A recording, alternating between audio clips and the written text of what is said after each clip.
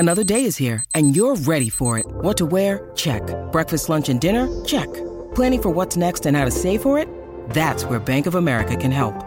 For your financial to-dos, Bank of America has experts ready to help get you closer to your goals. Get started at one of our local financial centers or 24/7 in our mobile banking app. Find a location near you at bankofamerica.com/talktous. What would you like the power to do? Mobile banking requires downloading the app and is only available for select devices. Message and data rates may apply. Bank of America N.A., member FDIC. Welcome to the New Books Network. Hello, and welcome to Nomads Past and Present, a podcast about nomadism and nomadic peoples around the world and throughout history. I'm your host, Maggie Freeman, and my guest today is Dr. Kenny Linden. Kenny is an environmental and animal historian of Mongolia and Inner Asia. Kenny's already been on the podcast to talk about pastoralist parallels in the Disney Plus Star Wars series Andor, which you haven't listened to already. I highly recommend that you do. But today we'll be talking about Kenny's academic research, which focuses on the transformation of livestock herding in socialist Mongolia. So thank you so much, Kenny, for joining me again. Thank you. It's wonderful to be here again. So first, I think it would be good if you could provide a little context for listeners about the kind of specific historical and geographical area of your research, especially because I think socialist Mongolia is maybe a bit of a black hole in most people's knowledge. I think when we talk about nomadism, pastoralism in Mongolia, people are probably, if they are familiar with the region, probably are more familiar with the Middle Ages and the Mongol Empire. But socialist Mongolia specifically, I think, is lesser known, certainly. And I think also your research really delves into the differences between socialism in Mongolia and socialism in the USSR. And I think those specific nuances are also probably not known to people as well. So could you talk a little bit about this just sort of big picture context of what you're researching? Sure, I'd love to. So while I study all periods of Mongolian history, my main focus and my dissertation's focus is on the socialist period. The Mongolian People's Republic was actually the second socialist country in the world. They had a revolution in 1921 with the help of the Soviets, and officially became a Mongolian People's Republic in 1924 after the previous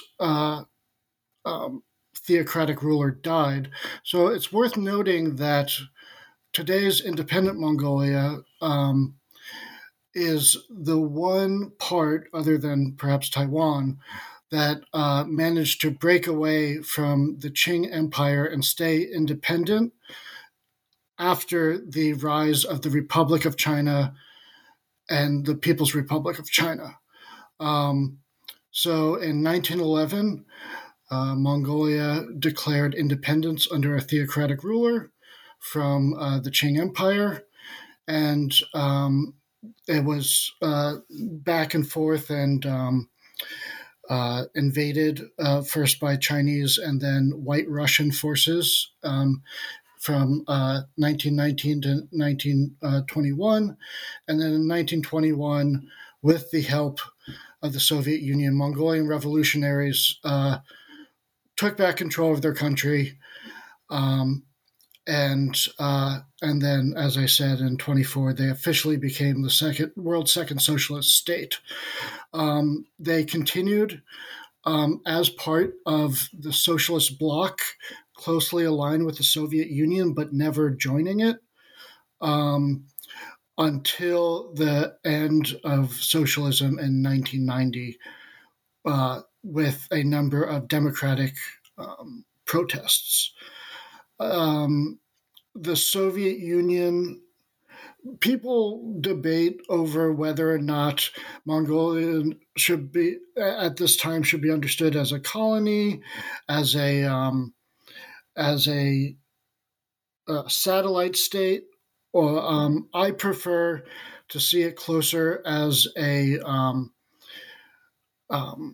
client state, if only to distinguish between the settler colonialism that Buryatia and Inner Mongolia, two other modern Mongolian lands to the north, that's now part of the Russian Federation, previous part of the Soviet Union, and Inner Mongolia, which is part of the People's Republic of China. They saw both during socialism and the post-socialist era heavy settler colonialism of non-Mongol people and heavy forced sedentarization campaigns. And we can compare this to other herding areas like Kazakhstan.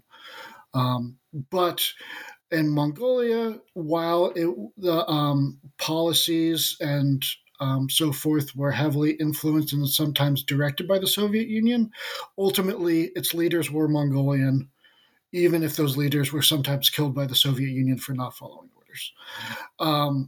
But this meant that the way that herding was made socialist was in a very different manner than in the Soviet Union and the People's Republic of China, because ultimately it was the sons of herders and people who still had, or herders themselves, and people who still had connections to the countryside who made these policies to create a new socialist state and a new socialist style of herding, which ultimately, as I explore in my dissertation, melded some traditional with new modern elements to create a new form of herding and human, animal, and environmental relations that still had continuity with the past, while also being a clear, distinct period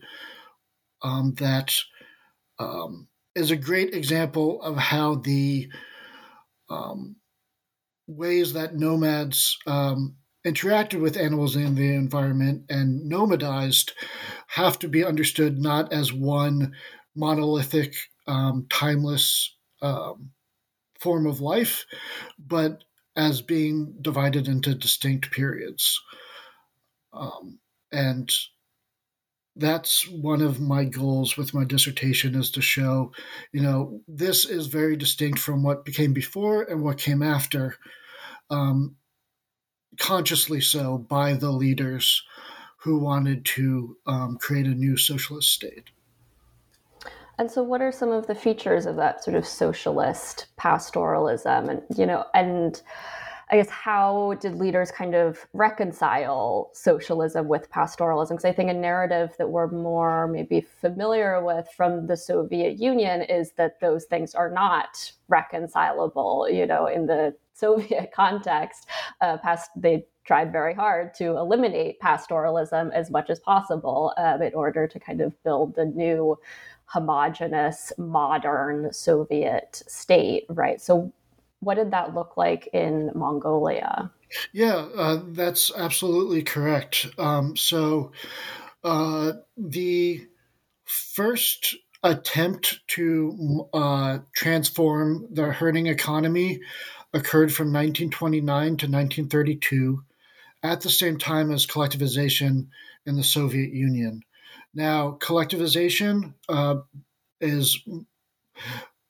was based on the Russian agrarian model, in which the land would be confiscated. Farmers. You can see where my true mind lies, but farmers would become part of the collective,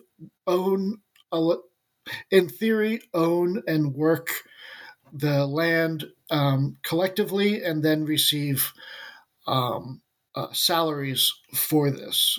There's also state farms that make things a bit more complicated, but we don't really need to get into that. In Mongolia, land was already owned by the government, so it was more about collectivizing the herds. This meant that, and especially a big part of collectivization is disenfranchising the wealthy. In collectivization in the Soviet Union, these were generally known as kulaks, rich Russian peasants. In Mongolian, they got became known as Nudruk or Nudragin Bayan, fist or rich fist, and fist is what kulak means fist. So they took the same terminology, but from 29 to 32, it's important to note that there were still remnants of what the socialists termed as feudal economy. There were still some wealthy nobles who owned a great deal of herds, and especially a large number of monasteries. Mongolia at the time and today is primarily Tibetan-style Buddhist.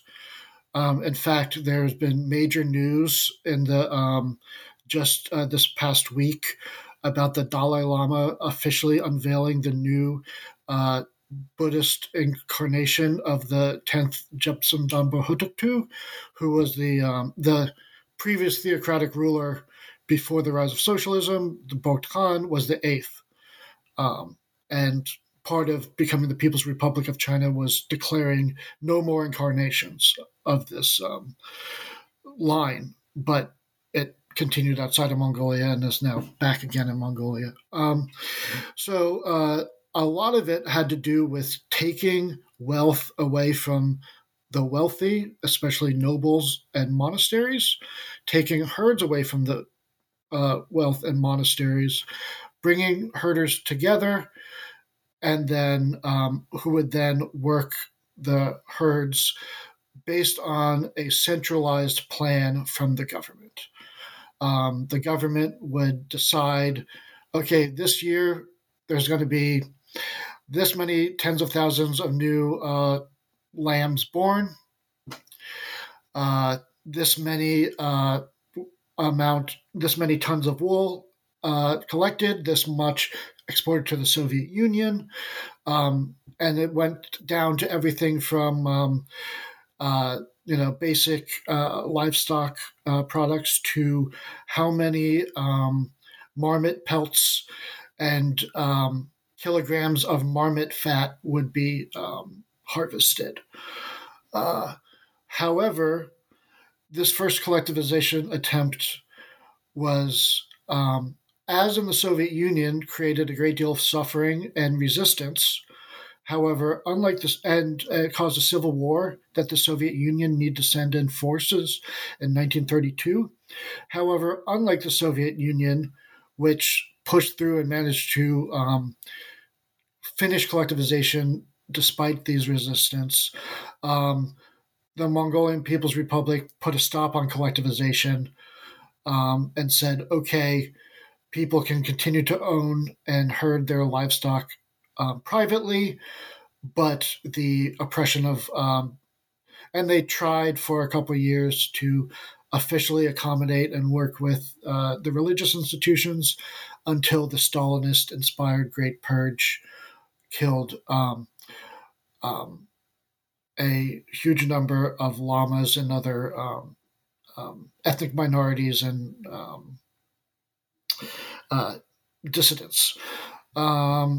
So there was a period from 1932 to 1956 in socialist Mongolia where wild nobles and monasteries no longer owned livestock. There was still wealth inequality in the form of wealthy normal herders who would employ, as their predecessors, noble and monastic predecessors did, they employed poorer herders who would generally have a couple of their own livestock, but mostly work for these herders who had thousands of livestock. They would have, I have a horse, 2 cattle, and 20 sheep. And I work for this guy who's a Myunget Malchin. He has over 1,000 head of livestock. And in 1956, as part of the post-Stalin, post-Choibalsung, the Stalinist, Stalin-era ruler of Mongolia, after their deaths, they decided, okay, we need to officially collectivize in order to build a proper socialist state with a proper 5-year plan that is in sync with the Soviet Union and the rest of the socialist bloc. And my dissertation is focused on the 4-year period of 1956 to 1960, when these collectives were formed, first through promotion and convincing herders, most of saying, if you join the collective, you'll no longer be poor, no one will be rich, everyone will be equal. You won't have to worry about something bad happening to your livestock. You won't have to worry about diseases. You won't have to worry about disasters. You won't have to worry about wolves. You'll get paid and so forth. And a big part of the sort of articulation, going back to your original question of how did Mongolian socialist thinkers articulate Marxist-Leninist ideology through a historically mobile pastoralist nomadic lens, is they said herders are the proletariat, are the working class. And then hunters said there were, a big part of one of my chapters on my dissertation is on wolf hunting, and hunters, and there were a number of hunting handbooks, hunting conferences, in the same way that there were herding conferences and herding handbooks. And these said, hunters are also part of the proletariat. And throughout Mongolian history, there were two working classes, herders and hunters, and which, of course, is not exactly what Marx had in mind, but he also did not have in mind what the sort of peasant agrarian-based workers in the Soviet Union and the People's Republic of China either. So it was not outside of the realm of possibility to innovate for local conditions.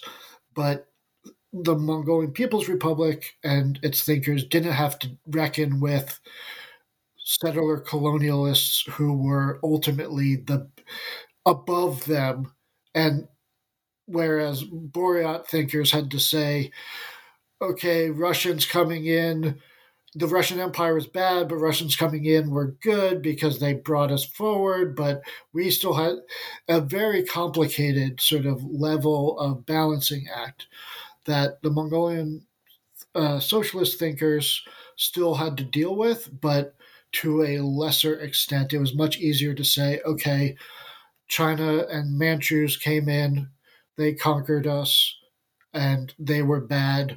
Nobles, Mongolian nobles were bad. Lamas were bad. But the core working class herders were a constant throughout Mongolian history. And hunters are usually added on by hunters. They tend to get less attention from the big general ideological works, but they were still part of that. Okay. And so maybe we should back up a little bit and talk about demographics, because you've touched on sort of the kind of the social makeup of Mongolia in this period, right? You've talked about herders, you've talked about hunters, you've talked about farmers, you've talked about religious figures. Can you put some numbers or kind of just like percentages on what percentage of the population was represented by each of those categories? I think what you're getting at is that Mongolia is something of an unusual case, even in this period, where I believe a majority of the population was pastoralists, right? But maybe can you just kind of flesh out that picture so people have a maybe better understanding of who exactly Mongolians are in this period, what Mongolians are doing, what those numbers are in terms of sort of like societal occupations, and how those different occupations kind of related to each other. Okay, so that's a great point. Thank you. Mongolia's population in 1944, so this is 23 years after the revolution, was 759,200. In 1989, it was 2,044,000. So we see there's this major baby boom uh, that from 1956 to 1989, the urban population went from 21.6% to 57%, with Ulaanbaatar, the capital, becoming the about half of the population um, it, in the um, uh, living in the city, um, and so we see this major transformation here. As far as the numbers of working people working herders as herders, um, from 1940, the um, uh, the countryside economy went from 64% to 15.7% of the um, economy, with industry and mining went from 12.7 to 49%, from the same period of 1940 to 1990. So we see the extractive elements were really boomed towards the end of the Mongolian People's Republic. And so, do you know what the reasons were for this kind of demographic and social shift in the 50s and 60s? Why there was this baby boom, and why there was this kind of big shift and push towards urbanization? Yeah, so that's a great question. So part of it is it's similar to the reasons of the baby boom in, say, America, um, but a lot of it also had to do with the introduction and widespread use of what we could say is international modern medicine, scientific medicine. Things like um, vaccines, major um, uh, um, health programs to prevent venereal diseases. They also introduced stovepipes to make the inside of the ger, the felt tent, make them less smoky, so people just living quarters were better. And there was a huge pronatal promotion of uh, heavily rewarding mothers, as there were in the Soviet Union. Mothers would receive medals, heroic mother medals, receive stipends based on the number of children that they bore, and so forth. Live birth were had a far more babies were surviving um, at birth and early childhood because of this introduction and spread of um, international scientific medicine. This introduction started in the 20s. The Mongolian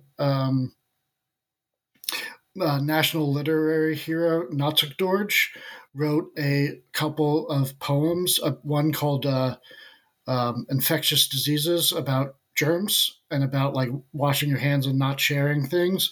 Another one called venereal diseases, saying, blaming llamas and nobility and the Chinese merchants for spreading these STDs to our poor women, and that we need to vaccinate and prevent and practice not safe sex, but um, uh, um,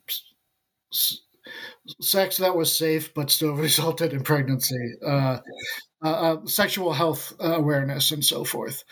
But they, in large part because of the extreme turbulence in the 30s and 40s, just like with the herding economy, sort of took a while to become modernized. So did the human introduction of various healthcare initiatives.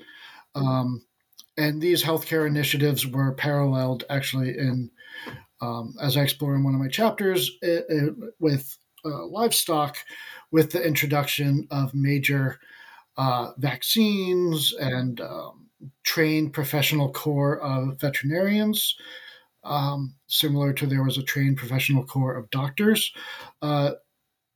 And there were major just healthcare promotions. Ines Stolpe has an article about the cleanliness campaigns in the 1950s and 60s, where people who did not regularly do their laundry would get a pig put on their gear to represent their slovenliness, and so forth.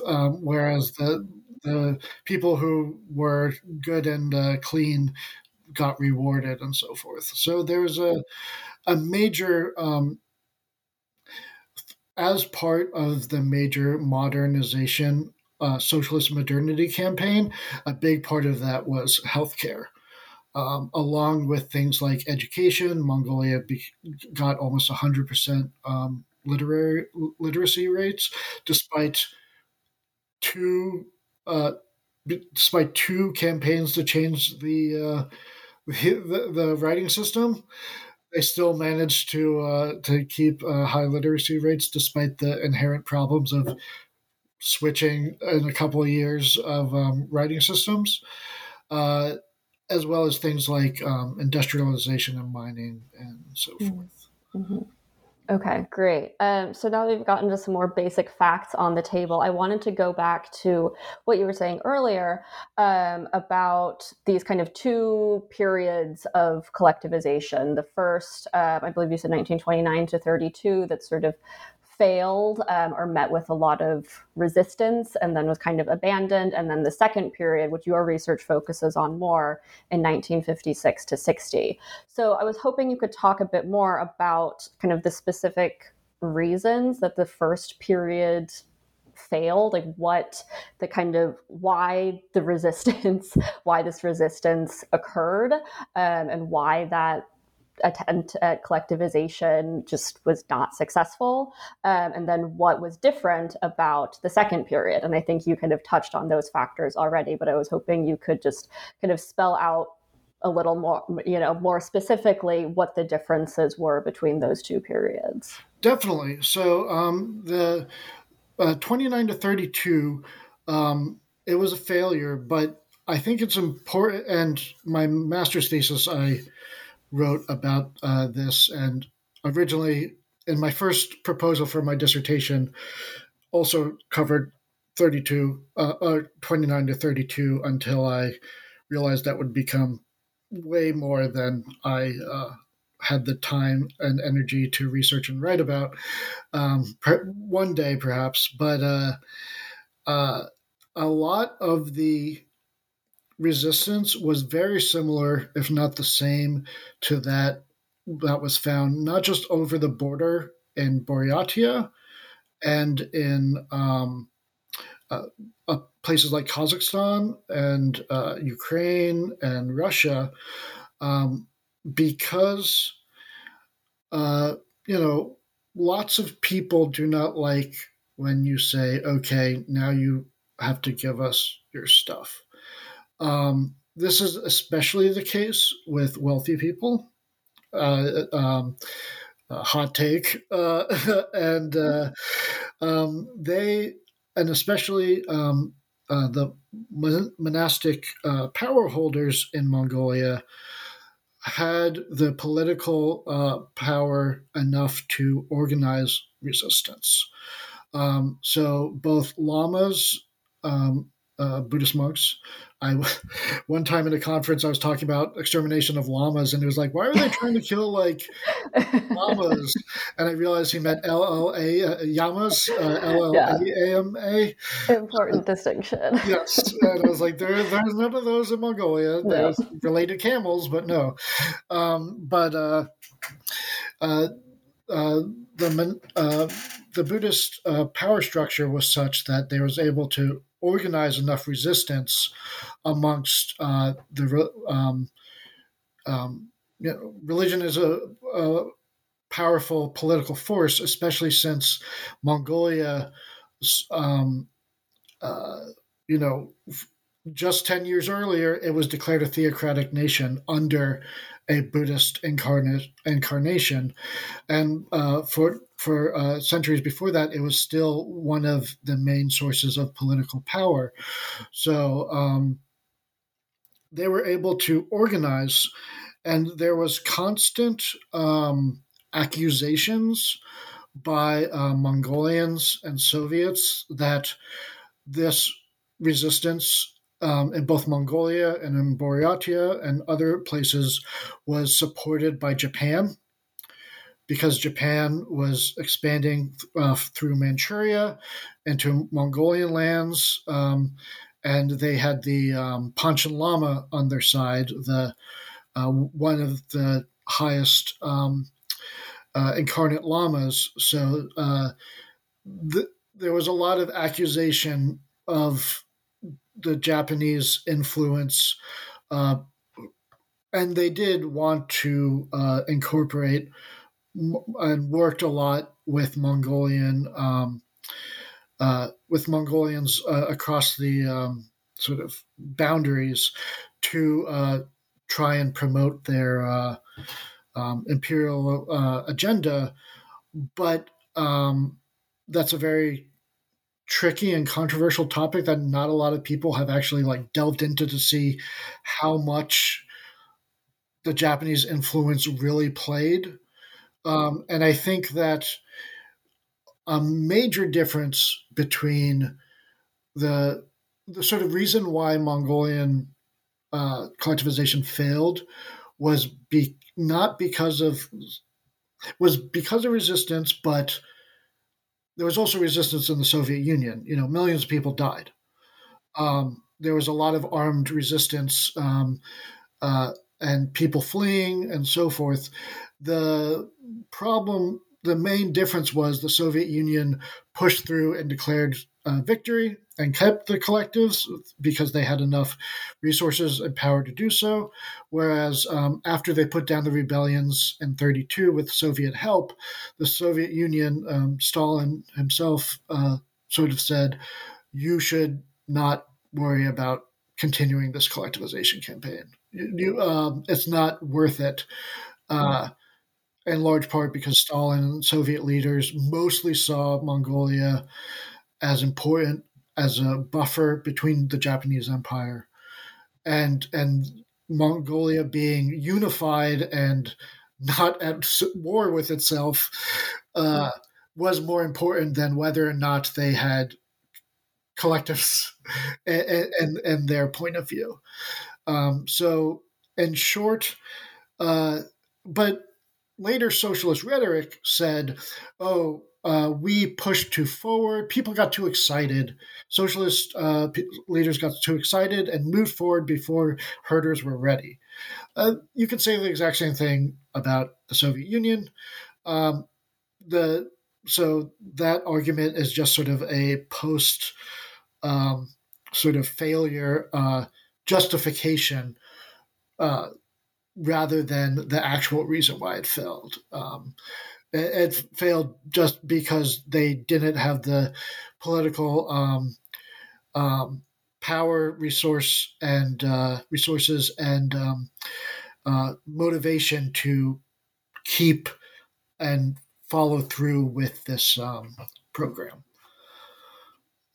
So a major difference between 29 and 32 and 56 and 60 was that 56 and 60 were peaceful collectives, totally peaceful. Now, some scholars, and of course socialist Mongolian thinkers, said this is because Mongolians were ready for socialism now. They had been properly educated and had their eyes open to them. And part of this was true.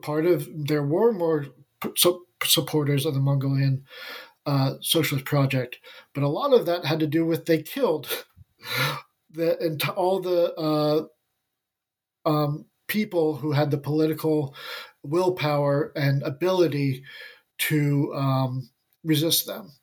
So it wasn't because it's not accurate to say it was because everyone now was on board. People still tried to resist. They tried to hide their livestock. They sold their livestock before they were forced to join the collective and then moved to the city. There were nonviolent ways that were resisted, and many refused to join until they were forced to join by a government decree in 59.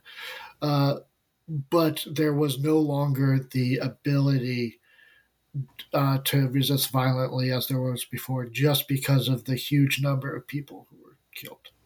Hmm.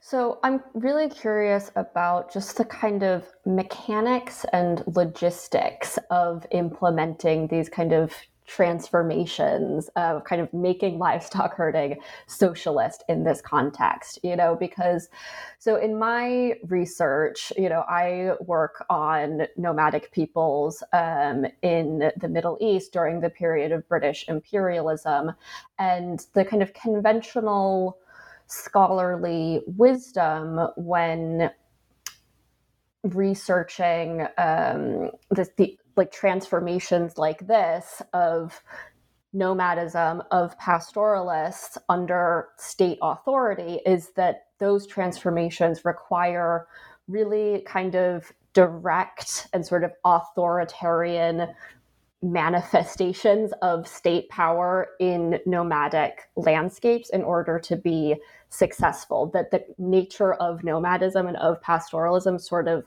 requires that, because pastoralists move around and they're hard for the state to find. So if the state wants to change nomadic peoples in some way, the state needs to really be present where the nomads are. The state needs to go to the nomads and establish like a direct, solid presence of authority where nomadic peoples are.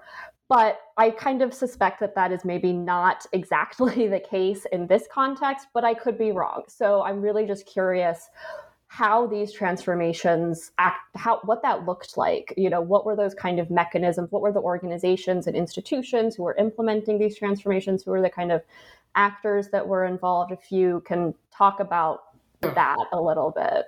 Yeah, so that's a great question, and it is gets to a sort of a bigger question of the government role in nomads, broadly speaking, and specifically in Mongolia. So I think Humphrey and Sneath and their end of nomadism ? It's important. One, I won't. The question mark is important because ultimately the answer is no. It did not end. But they actually argue that pre-revolutionary and socialist herding have more in common than post-socialist democratic herding, because they argue both had relative control by the government, whether it's a noble or a collective boss, with a large number of livestock not personally owned by the herders, but instead by this government. And both had people living in bounded territorial units, what in the from the Mongol imperial period to the Qing period, Chris Atwood calls appanage communities. And these are very similar, I would argue, to the what became collectives, became coterminous with the district. So if you were part of the collective, you had to live in this district. You needed strict, you needed a very hard to get passport to go from one district to another, much less one province to another. And the way that collectives were formed, there's a lot of really great autobiographies and interviews that came out after socialism of, these socialist leaders saying how it's like, yeah, I was 17 in 1929. I joined the youth league and they said, okay, form a collective. And I went from camp to camp saying, hi, socialism is here. It's time to form a collective. And it's like, and then old ladies tended to yell at me and tell me to go away. And, the collective consisted of like two guys who were constantly arguing with each other, and me in my red gear, like the culture house, with where I would have like socialist literature, where girls would come out and hang out with me, and this sort of activist approach was refined, but not perfected by 56 to 60. It was, of course, if you read socialist histories, they say it's a ground up movement. It was not. There was a clear government control, and it's worth noting that by 56 to 60, the Mongolian People's Republic had been in control for 45 years. So they had a pretty good handle on preventing people from moving where they didn't want them to move. Unlike earlier periods where people, people from Buryatia were fleeing south into Mongolia, people from Mongolia were fleeing south into Inner Mongolia, and so forth. But the central government first created taxes, like tiered taxes, where you got taxed more if you were not part of the collective and had a large number of livestock, and they slowly ratcheted that up until they forced everyone to join the collective. But before that, and still during that, there were highly motivated, often youth activists who did go, and a lot of people, I've seen in the archives these like loose leaf papers written in pen of people saying like, I X and my wife Y just so hereby join the collective. We have 2 horses, 3 camels, and 15 sheep. We give them to the collective, and from now on, and we promise to follow all the rules. So you can imagine a lot of poor people were really on board with this idea of, hey, I can remove uncertainty, which is a huge sort of the main threat in pastoralism. And I get a community. A lot of post-socialist interviews with members of the collectives were saying like, yeah, every week we had a movie night. We had dances. Now, we no longer have organized fun, community activities. And I sort of explain how in my dissertation, 3 of my chapters are sort of the elements that went with collectivization that would be major draws to convince people to join, which were international scientific veterinary science, protection from climatic disasters of Zud, winter disaster, and droughts, and extermination of wolves. saying, you join the collective and we'll protect you. Nicholas Pape, the famous Russian Mongolist who ended up joining the Nazis, and then fled and came to America and helped form Mongolian studies in America. He recorded in 1929 a poem in a Boryat collective just over the border from Mongolia, saying like, when we join the collective, there will be no oppressive kulaks. When we join the collective, there will be no more hungry wolves. So,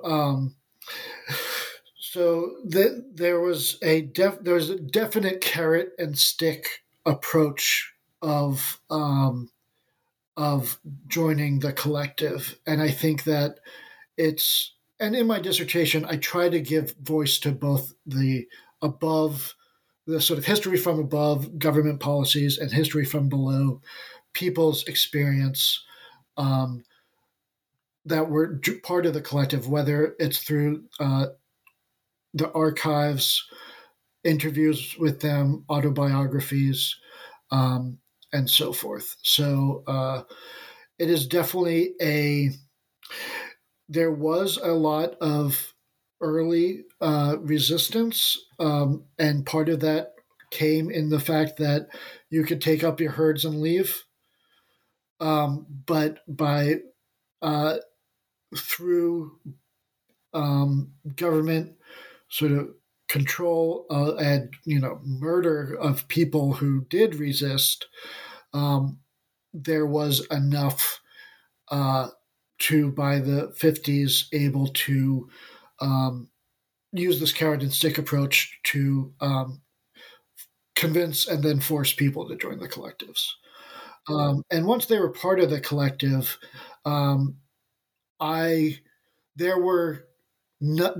there wasn't like major people fleeing the border or fleeing from one district to the other.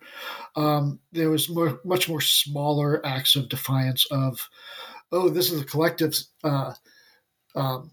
sheep. It died from wolves, and then you get to eat the meat. So, and that's part of the reason why the collective bosses were so had to keep such detailed notes of the death causes of each livestock to prevent people from sort of fudging the numbers.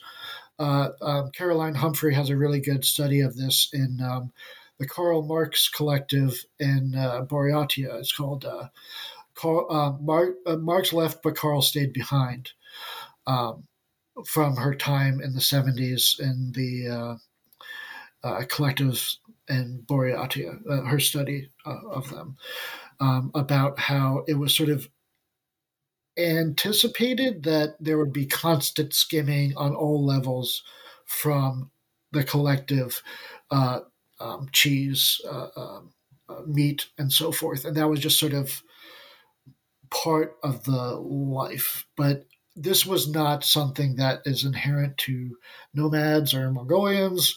The same things where Russian peasants, or at this time, Russian collective farmers were doing the exact same sort of thing. It's a human thing rather than a nomadic thing. And similarly, resistance to collectivization was a human thing rather than a nomadic thing. It's just the forms.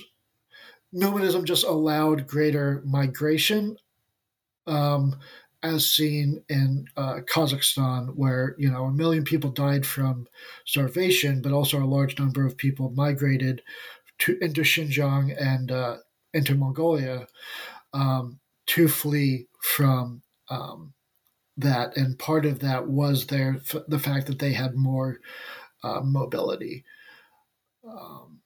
So ultimately, very much of a carrot and stick of top and bottom elements of convincing and coercion to get people to join collectives. Mm-hmm. And so maybe just a final question as we're coming up on the end of our time. What transformations occur among livestock herders after socialism? You said the socialist government ends in Mongolia in 1990. What happens after that? What happens to these institutions? What are the kind of reactions among herders? Is it similar? Is there kind of a similar economic catastrophe, basically, is what happens in the former Soviet Union after the end of the communist government? What does that look like for the herders specifically, this transition from socialism back to capitalism, if I can put it very kind of superficially? Yeah, no, it was a major disruption. Collectives by the had existed for around 40 years by the time that they were. This was how countryside people's lives were organized. There was a lot of infrastructure, everything from wells,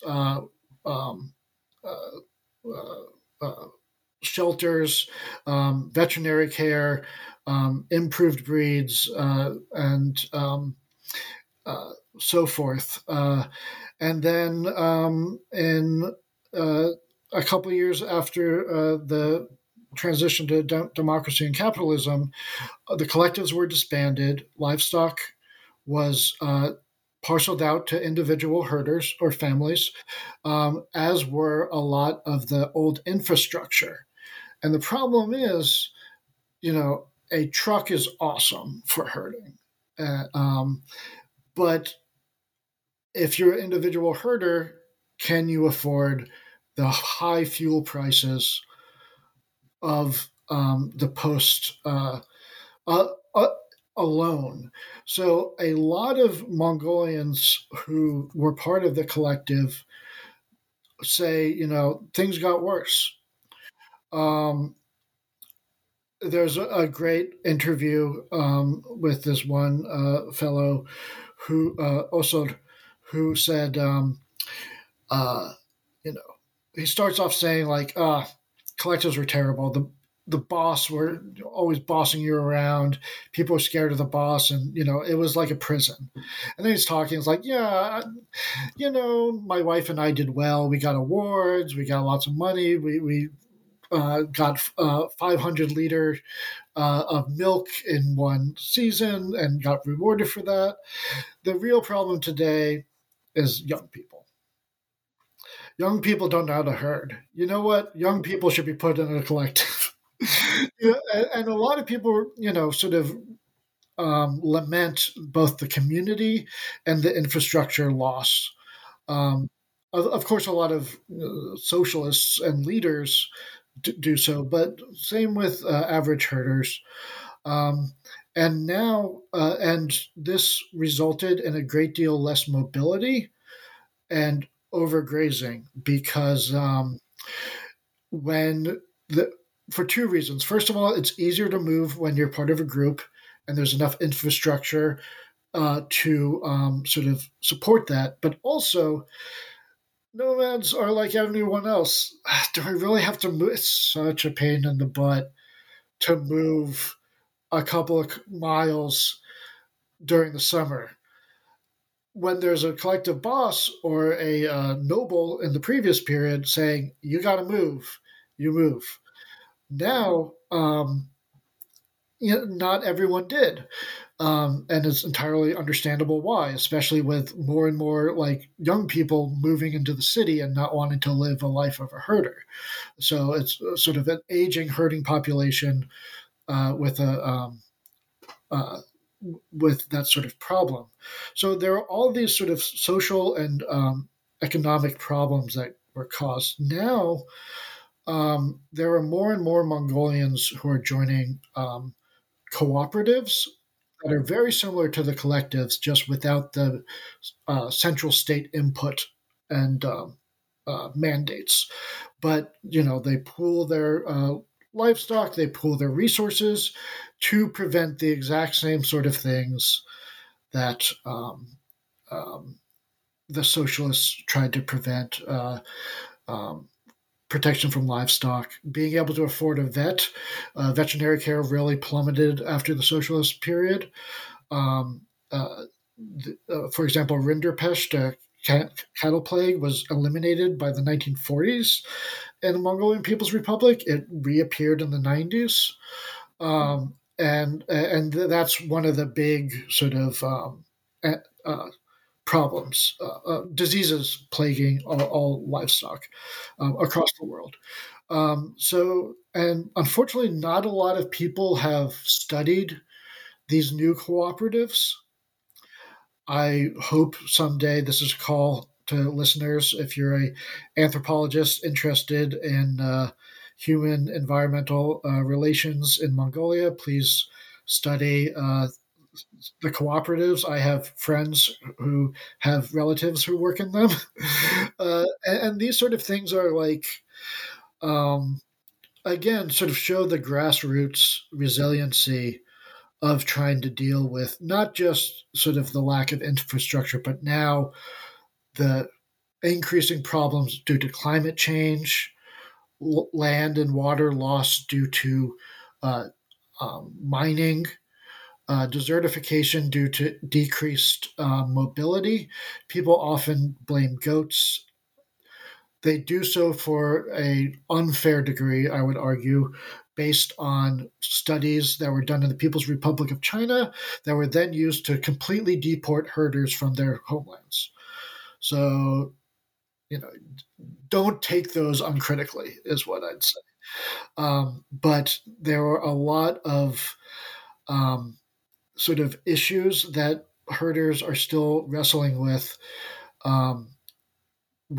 the how to deal with this sort of individual capitalist economy. While I was in Mongolia, a lot of times Mongolians would say, "What do you think? Were collectives better or now?" And my answer is generally like, I don't ask. I'm not qualified. I did not live. I'm not a herder. I did not live in the collectives. I did not. I don't herd now. I'm less interested in what I have to say and more in showing what Mongolians have to say and what the archives and interviews and so forth have to say. And what I would say is that most of the people that I have read and interacted with say that there was a marked increase of problems with the end of collectives and with the end of socialism. And now the fact that people are working with cooperatives shows that it's pooled resources were and are a very important and useful strategy for pastoralists. Mm. Yeah, it's really interesting. And that connection that you just drew between the collectives and these new cooperatives kind of replacing them maybe in an informal way, I think is a really interesting insight, because I've read a little bit in other contexts about herding cooperatives kind of starting to pop up partly in kind of socialist, post-socialist contexts like Tibet, but also in the Middle East, in parts of Europe, to serve exactly the kind of functions that you just identified, of kind of providing more economic certainty to herders, protecting against environmental disasters, sort of providing this kind of resilience to climate change, and also serving this kind of social and communal function as well, right? I think that's really, really interesting. So I would echo your call to anyone who's interested to do some more research on that, because it's really, really understudied, but I think a kind of growing phenomenon globally in nomadic and livestock herding communities. Yeah. Charlotte Marchena, who is just on, obviously studies contemporary Mongolian herding and Boreat herding, but as far as I remember, was not embedded in like cooperatives necessarily. Right. Yeah, so maybe the next phase of research for some people, hopefully, because that would be really interesting for me personally as well. Okay. Thank you so much for joining me and talking about your research. I think this is a really, really interesting context and a really kind of understudied and understood one. And I think this concept of how pastoralism worked and was transformed under socialism is really interesting. And I think it's not well researched in the Mongolian context. I think we know quite a bit about it, or we sort of how I think the narratives of pastoralism in the USSR kind of takes precedence. And so these other stories in other socialist contexts kind of get lost. So thank you for bringing some light to those and sharing your research with us. Thank you for having me again. It was a great talking with you again about my work. And who knows, hopefully I can be on again in the not too distant future if you're not sick of me. You're always welcome back. Thank you.